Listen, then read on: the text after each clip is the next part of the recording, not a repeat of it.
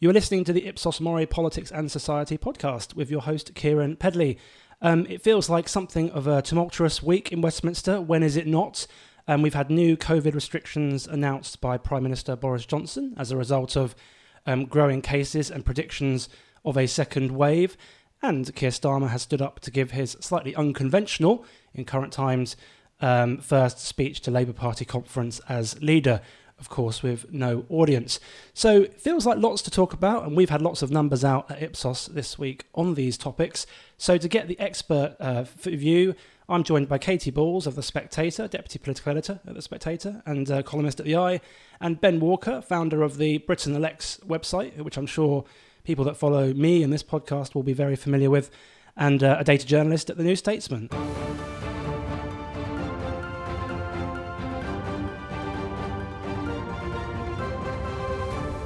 Before we get into the sort of meat and potatoes of things and the numbers and that sort of thing, I just thought I'd get a snap reaction from both of you from the week. Katie, I'll come to you first. I mean, what stood out for you this week? Well, I think coronavirus has been the top news item. It often feels as though that has been the case for months on end now. But it was the week that Boris Johnson ultimately laid out the outlook roughly for the next few months. And it feels as though we're moving into a different phase of living with coronavirus, tightening of restrictions. And while we were hearing over the weekend about things like a circuit breaker, this idea of having a short, not exactly national lockdown, but quite severe restrictions, we haven't got that, but it's clear that the direction of travel is, I think, that we're going to have tighter restrictions going forward. And for the Prime Minister to say that for this next 6 months we can expect this was quite a moment, and does just show how there's no quick way out of this and no guarantee even in 6 months things are going to drastically improve. Yeah, I must say I was watching the news with my dinner the other day, and just from a personal perspective, there was a sudden moment when the penny dropped that, well, it's quite hard to see how restrictions get relaxed in sort of November or January in the middle of winter. So it does feel like we're in it for the long haul, but we'll have to, we have been already, I suppose, but we'll have to wait and see how it plays out. I mean, Ben, what stood out for you this week?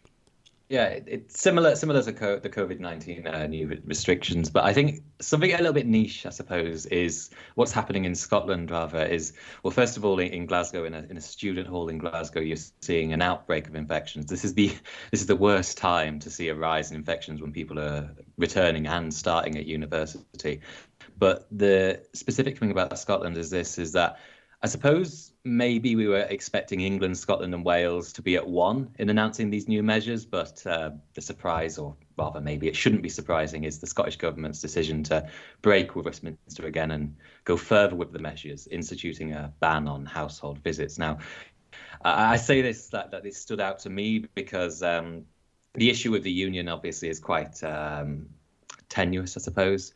It's because breaking with Westminster for Scotland is something the Scottish Government has had a habit of doing, not least to the Welsh Government, and it's something also the Scottish public seem to like and respond accordingly. It's something that only furthers, I think, the perception in Scotland that it can tackle the pandemic on its own terms, that the country, if it decides, can go it alone, that independence is not as perceived in the same risky light as in 2014. If you have more instances of tackling lockdown and it appears that Nicola Sturgeon and the Holyrood administration are doing it on their own terms, then the perception that they can go it alone, I think, is only going to intensify.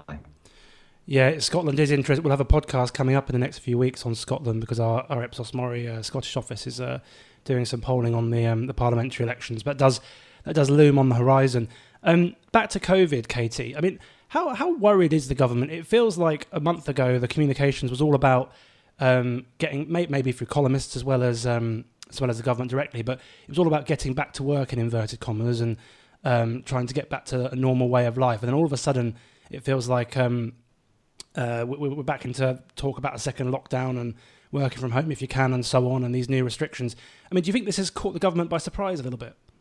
To be honest, I think this year, the summer was always going to be the easiest bit, even though we had restrictions then. There was a sense that not so much about, well, the virus is stronger in, summer weather, winter weather, not so much that, but all the things that you can do to try and reduce the chance of passing it on, so dining outdoors, meeting your friends in a park, things like that, I think meant that you could see more easily how you would live with it over the summer. So I think there was always a sense autumn and winter were going to be trickier, but I do think the pace by which it has happened has taken some in government by surprise.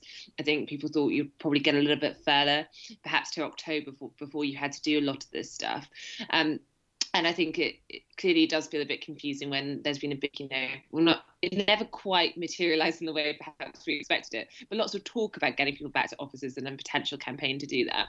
And then all of a sudden it's like, actually, if you can work from home and your employer's happy with that, then you should do that. So it definitely feels like a shift. I think there's probably a bit more nuance in some of the new restrictions and some of the guidance, such as the working from home one, than if you go back to when we had everything in the spring.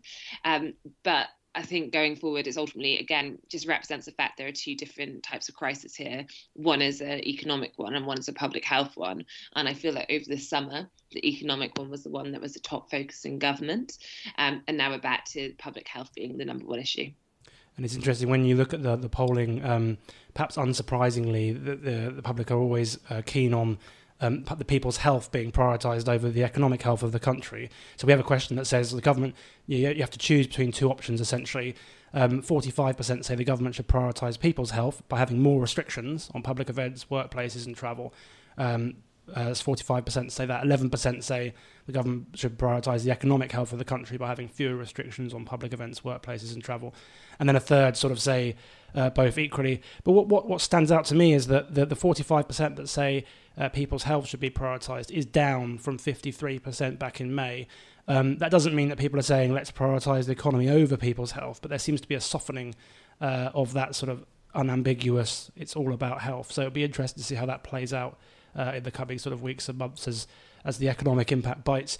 Ben, on public opinion on this, where do you think the public are on some of these new restrictions? I mean, it always strikes me that the public seem to be more on board with quite strong measures to combat the virus, and perhaps more so than some of the more vocal columnists. Yeah, more so than we think. We do get the impression that the public are being, we get the impression from some columnists that the public are being dragged, kicking and screaming towards a lockdown. But actually, even on the world stage, Britain's just marginally more supportive of going into lockdown, harsher measures on, locking down than other countries. Let's reference some Ipsos Mori polling. Go on, then. Like we always like that. A plurality prefer prioritizing people's health over economic health. The issue of the economy doesn't really come to the forefront of much of the public's imagination. And when the government eased lockdown in May, when you could travel from Berwick to Broadstairs in England, that's when the public began to see the government's announcements and lockdown measures as just not very clear. According to Ipsos Mori, in I think it's May, 43% of Britons said they did not find the government's messaging, the government's communication clear. Now, in a normal election, in a normal whatever poll, that really doesn't matter because 56% found it clear. But you need the overwhelming majority, not just the overwhelming majority. You need all Britons on board in a crisis like this. And so for 43% to be confused about the messaging back in May was bad. That has risen since to 54%. 54% last weekend found the government's communication not that clear. This was before the new announcements of working from home if you can, 10 p.m. curfew and all that. And of what we know, the six-person rule, the rule of six, has the backing of most Britons, a plurality at least. And on the wider issues of 10 p.m. restaurant closing, curfew, that kind of stuff, it's the overwhelming majority of Britons do back that. We have another poll elsewhere, won't say the name, another competitor, where you have close to around 70% of Britons who say they support the new guidelines, which actually is quite impressive, really, because in May, in June, you had a good 1 in 3 Britons who weren't too sure about supporting the government's new guidelines. Now it's getting into overwhelming majority territory, and that's what you need in a crisis. Just remember, going back to the stay-at-home order on March the 23rd, a poll released the day after found just 4% of Britons opposed it. Just 4%. Now we're seeing, 17% of Britons opposing these orders. You need the overwhelming majority of the public to be behind you for this policy to work. I want to bring Katie in on the comms aspect, but just a couple of brief comments on that. I mean, one thing I always say as a pollster to clients, whether they're in government or business, is that part of the problem with public opinion is that it can change. So whilst people prioritise health over the economy now, and they perhaps always will for understandable reasons, we shouldn't sort of assume that people will be sort of relaxed about the economic fallout 6 months from now, depending on how that plays out in a post-furlough, sort of post-eat-out to help out world. But there is definitely, back on the sort of the measures themselves, we asked about a series of measures this week, and it always strikes me just how strong the government, the public are about in their support for some quite harsh measures, really. So 3/4 support local lockdowns where coronavirus cases are rising. 7 in 10 support banning all travel in and out of the country, which obviously would be a very drastic measure. Clear majority, so almost 6 in 10 would be up for implementing curfews to prevent people from going out at night. And around half are up for closing all restaurants, pubs and bars, with 1 in 4 opposing. Where it starts to get a little bit less clear is on things like schools and universities. So only a third support closing all schools, and actually 39% oppose that. And similar numbers for universities, so 39% support closing universities, 30% oppose. So when it comes to schools and universities, a bit less clear. And then on another national lockdown, 44% support that, 34% oppose, the rest sort of neutral. So whilst you can't necessarily say the public is explicitly against a national lockdown, akin to what we saw before, you've got less than half actively supporting it. So that does show why maybe the public are up for some strong measures, but going into full lockdown again at the moment might be a bit of a tough sell.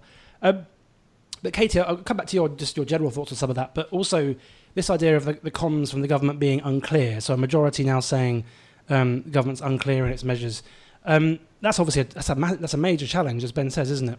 Yes, I think there's a few ways of looking at it. It's partly because the message has got more complicated, and also I think it is slightly inevitable. So I think you can clearly look at things the government has done which they could have done better, but I also think just the nature of the fact the message is not as simple as stay at home, save lives. It's a very clear message, but also it conveyed a very clear policy, which is that they really didn't want anyone out doing much at all. And I think the issue now is if you have a much more nuanced type of policy where some people can do certain things, they're changing things as much as they can, but it's, weighing the various things up, it's hard to find a snappy slogan that's going to, convey that. And I think that because the rules have changed a bit over the summer, you saw with the rule of 6, this effort to try and simplify it. And that clearly was an acknowledgement that they do not think people actually, it's not just that people are breaking the rules. Lots of people don't even realise they're breaking the rules or hadn't been. And I think that anyone who, dined out in restaurants can see that this idea indoors was 1 of a household, but lots of people thought it was 6 anyway. It was just a lot to, I think if you're not paying full attention, it was something that was quite hard to get around. I think with the rule of 6, there has been more of a simplification. So I think you can see them trying to bring in these things. So in terms of how they're getting the things across, I think it is clearly a bit confusing if you have a situation where at one point you're saying, ministers going on the airways saying people should get back to the office, and then you have Boris Johnson changing the guidance. I think some of that is unavoidable if you are going to have a policy where you change depending on rates of infection. But I think there was an interesting point a few weeks ago when Boris Johnson addressed his own MPs, and he said, do you know what the rules are? And they ultimately, or at least a high enough number, didn't know, which is worrying in some ways, to the point that I think it actually did trigger some of this trying to re-explain. I do think perhaps, and this is a slightly depressing upside, but I think it probably will get simpler as we go on through the year, because I think the rules are going to get tighter. And if we get to a situation, as Ben was mentioning, so the situation as we currently have in Scotland of not going to other people's households, I think that's the general direction we're going in. So actually, it's probably going to get to a point where it's quite easy to work out what you're allowed to do, because you can't actually do much. It is true, when you have this nuanced message, it's difficult because different people will hear different things. So if your fundamental message is try and go back to life as normal as possible within these certain confines, then some people will hear life as normal, some people will hear the confines, and it's a difficult message to land when it's nuanced. Let's move on to one of the other major political stories this week, which was Keir Starmer giving his first leader speech at Labour conference. Obviously, quite strange circumstances, Katie. There was no Neil Kinnock moment from the mid-'80s, was there? No audience in the hall or anything. What did you make of his speech, and what do you think he was trying to achieve?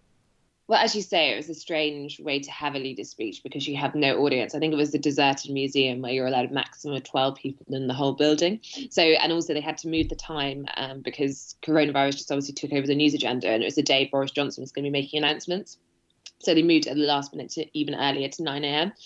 But I think what Keir Starmer was trying to do is ultimately introduce himself to the public a bit more. I think that since he took over the Labour Party, you've seen that Labour are doing better in the polls. I think partly that is the Tories doing badly. You know, it's not all on Keir Starmer necessarily doing well, but he, I think, has made a few moves that sent a message to the public that Labour is under new management. That's one of the lines, you know, this is new leadership.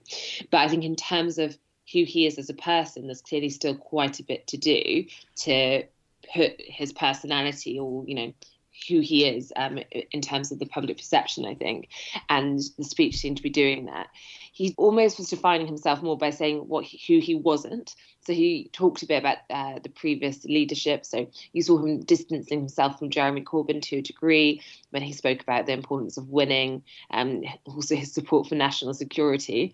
You know, he didn't have to be Sherlock Holmes to join the dots as to who he was trying to distance himself from. But I think, and also he talked about Boris Johnson and said, you know, he actually said something, I think, along the lines, you know, the difference between me and Boris Johnson. And at that point, he started ultimately suggesting Boris Johnson, prior to becoming Prime Minister, had been not using his time particularly well, writing articles about bendy bananas while he'd been working in his law career. And I think the idea is he is a man of substance and someone who's serious, and that's what they're trying to get across. I think that there's still work to do there. I don't know if people do quite know what he is like as a person yet.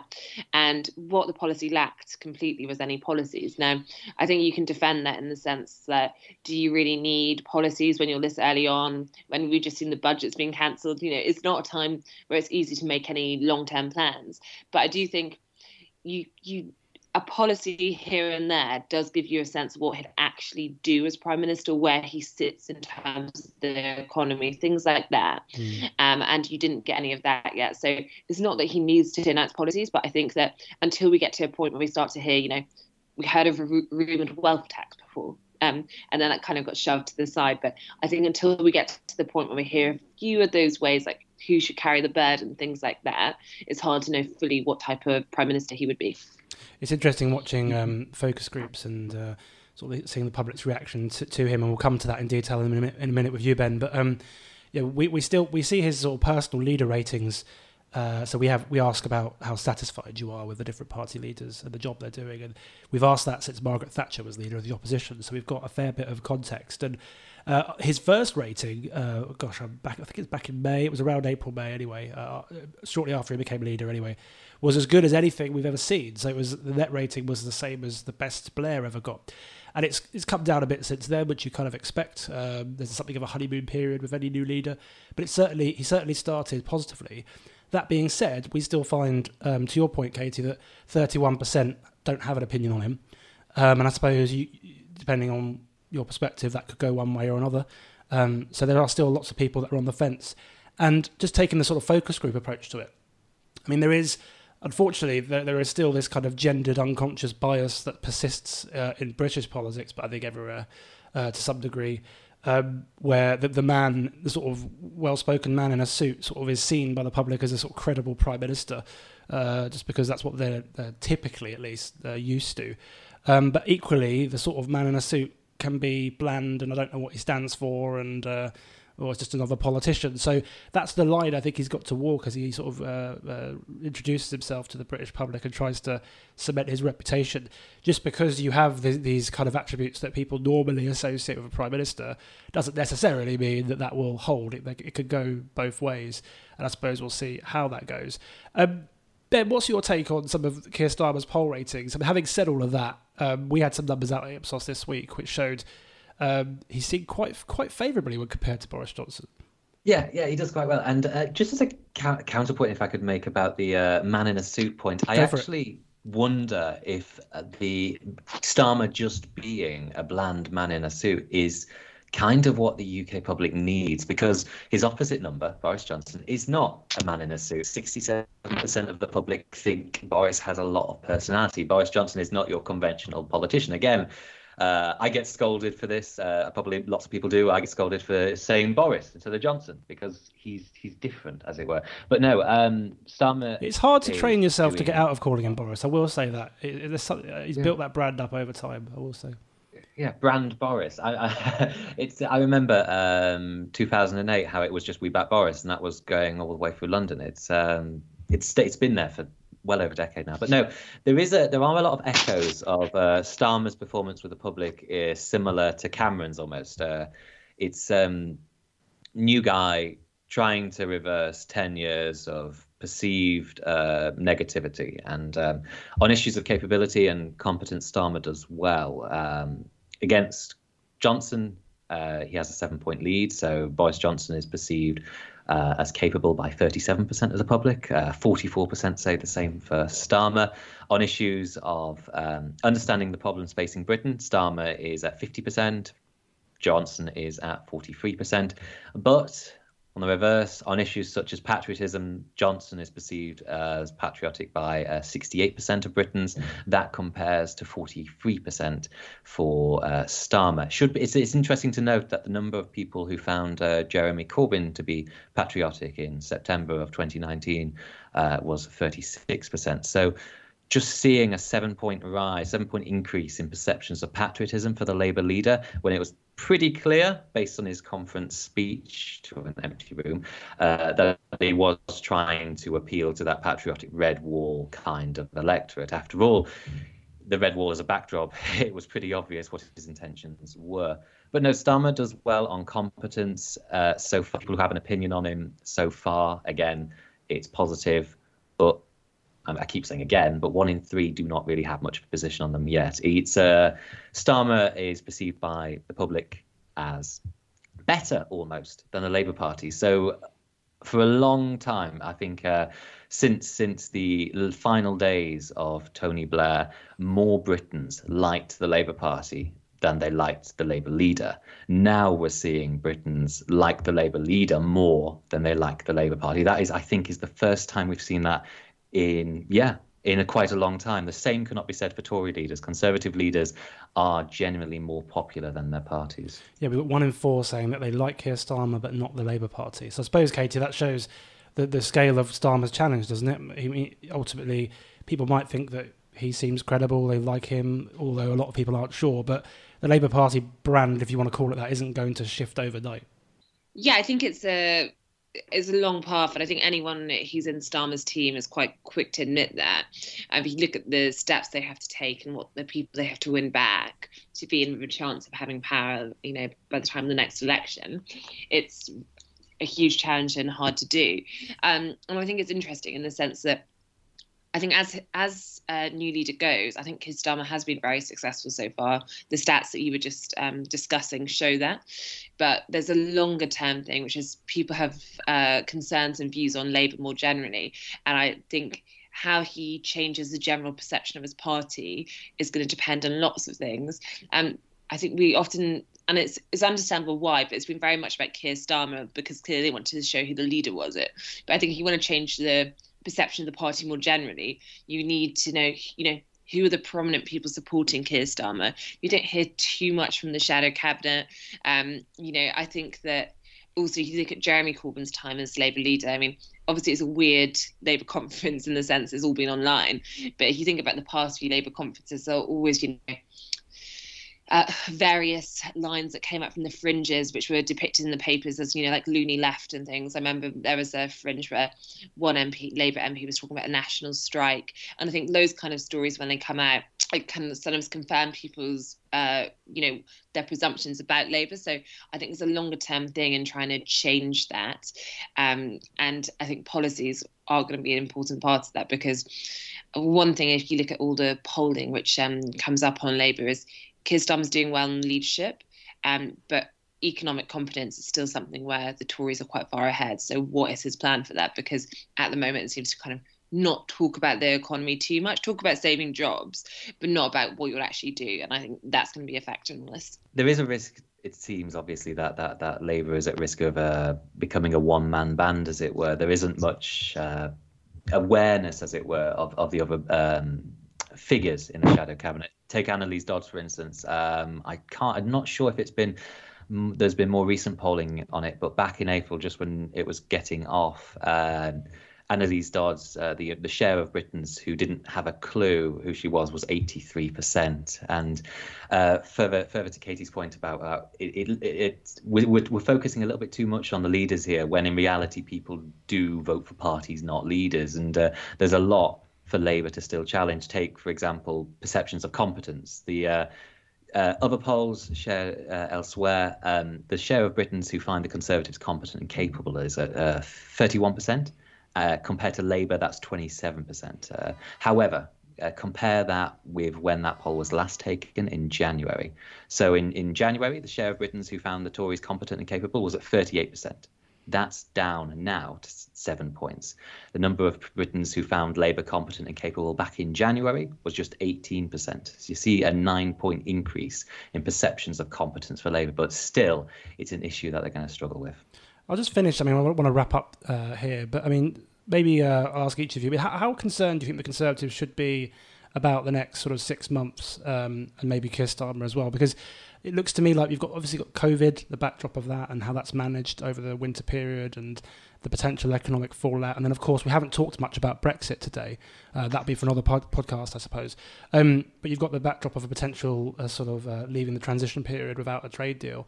So it feels like, of the times of the Conservatives in office, this was one of the more challenging. But then we think that a lot, and then the Conservatives always manage to come through, and the 40% in voting intention polls that say they'll vote Conservative seems to be quite solid. So I suppose, Katie, your impressions on the next sort of 6 months for the government? I think the next 6 months are probably going to be quite horrible for the government, perhaps also for people just living in the country. They've got loads of challenges. I think that if Boris Johnson gets a Brexit deal, I think that would be a boost for him in his premiership. I think it's the type of thing, when I speak to Tory MPs who are feeling a bit down in the dumps ultimately about things, that's probably the thing that most often comes up as what would be a unifying moment. But if not, clearly big challenges there. We heard about Kent yesterday, and you're beginning to see the effects of not having a deal is going to be something that if Boris Johnson fails to get a deal, is going to be on top of challenges we're already expecting. So I think it will be very intense. And then just with coronavirus, my hunch is, we'll have a last minute Save Christmas Act, so long as the figures allow for it in the government's mind, where people will be allowed to, see some family, perhaps not a huge number. But ultimately, I think it's going to be not too much to look forward to. And I think that actually the question, I think, is more what happens in 6 months' time, because although I think it's going to be a really difficult few months for the Prime Minister and his Chancellor, and we're going to see the jobs bite back, we're going to see unemployment, I think that there had been hope perhaps that unemployment might not have been as bad as it was predicted. I think that hope has been dashed with these new restrictions. I think that people now think it's going to be very bleak again. The recovery is kind of stalling as a result of it. But I think it's vaguely priced in how bad the next 6 months are going to be. What I think will be really interesting is, do things improve much in 6 months' time? Because the Prime Minister obviously given that address, said we have this for 6 months and talked about a vaccine, all this idea of rapid mass testing to get out of this, coronavirus holding pattern. If neither of those materialise, and I think there's a decent chance they don't, there's a decent chance one works, but there's also a decent chance neither do. I think at that point, I had Tory MPs ultimately say things to me such as, it has to be good by next spring. Things have to be much better by next spring. Otherwise, we get to a dangerous point. So I think in terms of Boris Johnson's premiership and the Conservative Party, unique challenges in a global pandemic, problems on top of that. But I think that if there is no way by kind of March, April next year to see the light at the end of the tunnel for Boris Johnson to start getting back to his agenda, I think it does get quite tricky for the Tories. Final word to you, Ben. Yeah, I think things could get much worse for the Conservatives, but and also I think a public will become a lot more partisan in the months to come. Let's just remind ourselves that a lot of the public, a large share of the public, are still in. It's wrong to say a rally around the flag kind of feeling, but there is a significant number of Britons who are still feeling the need to support the government in times of crisis. You're definitely seeing it in France. Favorability of President Macron is much higher than it was before the crisis, but it's still low, just because Macron is quite unpopular. I think the Conservatives just should take heart that the next general election is about 4 years away now, really. Okay, well, certainly lots to keep us occupied, if not to cheer us up in the next few months. But Katy Balls and Ben Walker, thank you very much for your time.